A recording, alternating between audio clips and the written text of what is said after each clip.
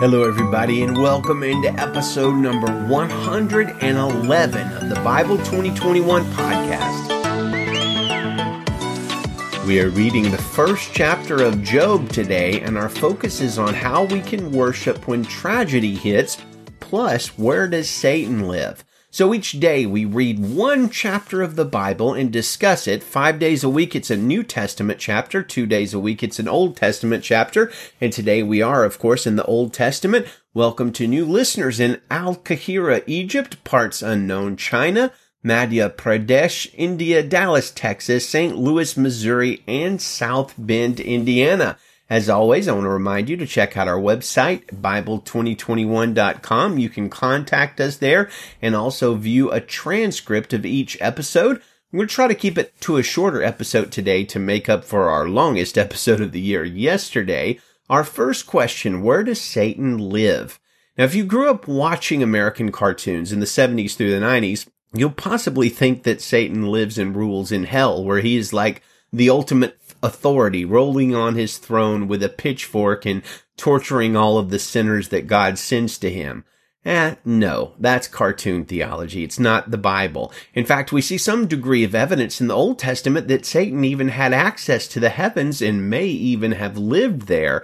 In our passage today, Job chapter 1, and as well as Job chapter 2, we read verses like this. One day the sons of God came again to present themselves before the Lord, and Satan also came with them to present himself before the Lord. That's interesting. So Satan had access to heaven, and we read in Ephesians 2, verse 2, "You were dead in your trespasses and sins in which you previously walked according to the ways of this world, according to the ruler who exercises authority over the lower heavens, the spirit now working in the disobedient." Well, in the Bible, the lower heavens are sort of where we live, the air around us. So apparently, Satan has been cast out of God's upper heavenly realms and now rules in the lower air heavenly realms. In Revelation chapter 12, we are told there that the dragon, or Satan, tries to kill the mother of Jesus, but God rescues her, and that the dragon, or Satan, then goes to wage war against the rest of her offspring, those who keep God's commands and have the testimony about Jesus. And that's where we find ourselves in the present day. We're basically on a battlefield, and Satan the dragon is hunting us. We read that in 1 Peter 5:8. "Be serious, be alert. Your adversary, the devil, is prowling around like a roaring lion, looking for anyone he can devour. Resist him and be firm in the faith." Now that's scary. Kind of bad news, but 1 Peter 5:9 and 10 gives us some good news when it says, "Now the God of all grace, who called you to his eternal glory in Christ Jesus, will personally restore, establish, strengthen, and support you after you have suffered a little." So in Job, our chapter today, we see that cartoon caricatures of Satan the accuser tell us very little real theological truth about him. We should get our theology from God's word and not cartoons. Let's read our passage and then we're going to go deeper. Job chapter 1, verse 1 in the Christian Standard Bible. "There was a man in the country of Uz named Job. He was a man of complete integrity who feared God and turned away from evil. He had 7 sons and 3 daughters. His estate included 7,000 sheep and goats, 3,000 camels, 500 yoke of oxen, 500 female donkeys, and a very large number of servants. Job was the greatest man among all the people of the East. His sons used to take turns having banquets at their homes. They would send an invitation to their 3 sisters to eat and drink with them. Whenever a round of banqueting was over, Job would send for his children and purify them, rising early in the morning to offer burnt offerings for all of them. For Job thought, 'Perhaps my children have sinned, having cursed God in their hearts.' This was Job's regular practice. One day the sons of God came to present themselves before the Lord, and Satan also came with them. The Lord asked Satan, 'Where have you come from?' 'From roaming through the earth,' Satan answered him, 'and walking around in it.' Then the Lord said to Satan, 'Have you considered my servant Job? No one else on earth is like him, a man of perfect integrity who fears God and turns away from evil.' Satan answered the Lord, 'Does Job fear God for nothing? Haven't you placed a hedge around him, his household, and everything he owns? You've blessed the work of his hands, and his possessions have increased in the land. But Stretch out your hand and strike everything he owns, and he will surely curse you to your face. Very well, the Lord told Satan, everything he owns is in your power. However, do not lay a hand on Job himself. So Satan left the Lord's presence.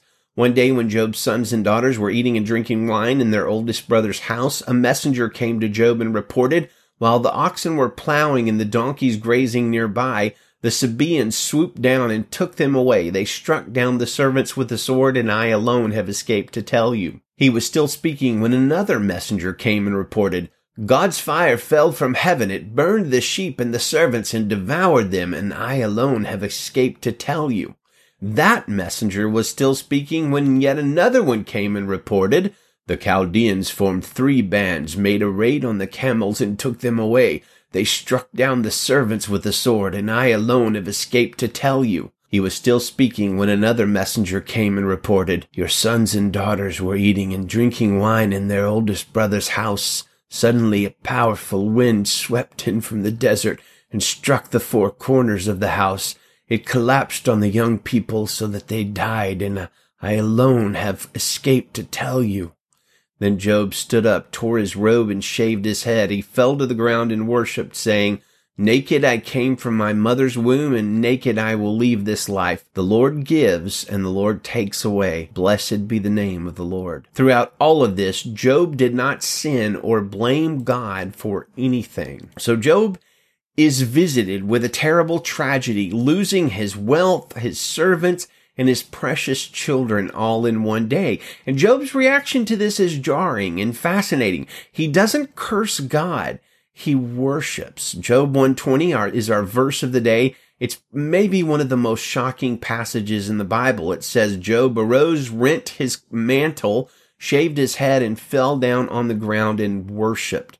Job's response to this unspeakable tragedy is to worship. Now, how is such a response even possible? And let me say this. Job's worship was not blissfully unaware of the tragedy that was visited upon him. If you read the whole book, you will see that Job had many questions of God, many lamentations. He was utterly and completely heartbroken and very confused about why all these catastrophes happened. But never once does he sin against God in his questions and statements. So what can we learn from Job?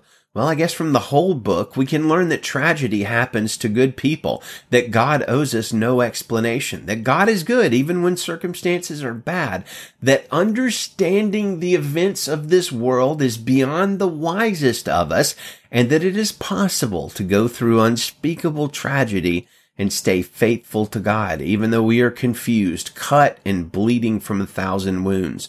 Spurgeon helps us to see the wisdom in Job's actions, and he says, Now indeed was Job great. Surely no man, besides the Son of Man in Gethsemane, ever rose to a greater height of resignation. Instead of cursing God as Satan said he would, he blesses the Lord with all his heart. How thoroughly beaten the evil spirit must have felt. May the Holy Spirit help each one of us to triumph over him in like manner. Neither in his heart nor in his words did he offend. He was taught the sacred wisdom of resignation, and in nothing was he displeased with his God. So when we go through tragedy, should we put on a happy face and smile and pretend like everything's okay? Is it wrong to be sorrowful and mournful in the midst of tragedy? Does it demonstrate like a lack of faith? Not at all, says Spurgeon. He says Job was very much troubled, and he did not try to hide the outward signs of his sorrow. A man of God is not expected to be a stoic. The grace of God takes away the heart of stone out of his flesh, but it does not turn his heart into a stone. The Lord's children are the subjects of tender feelings. When they have to endure the rod, they feel the pain of its strokes, and Job felt the blows that fell upon him. Do not blame yourself if you are conscious of pain and grief, and do not ask to be made hard and callous. That is not the method by which grace works. It makes us strong to bear the trial, but we do have to bear it. It gives us patience and submission, not stoicism. We feel and we benefit by the feeling, and there is no sin in the feeling, for in our text we are expressly told of Job's mourning. In all this Job sinned not, though he was the great mourner. I think I might truly, says Spurgeon, call him the chief mourner of Scripture, yet there was no sin in his mourning. Some there are who say that when we are heavy of heart, we are necessarily in a wrong spirit, but that is not so. The Apostle Peter said, if need be, we are sometimes in heaviness through manifold trials, but he does not imply that that sort of heaviness is wrong. Amen. So there's nothing wrong with mourning when we go through tragedy. It does not demonstrate sin nor lack of faith. Let's close with our memory verse for April, James chapter 4, verse 6. But he gives greater grace. Therefore, he says, God resists the proud, but gives grace to the humble.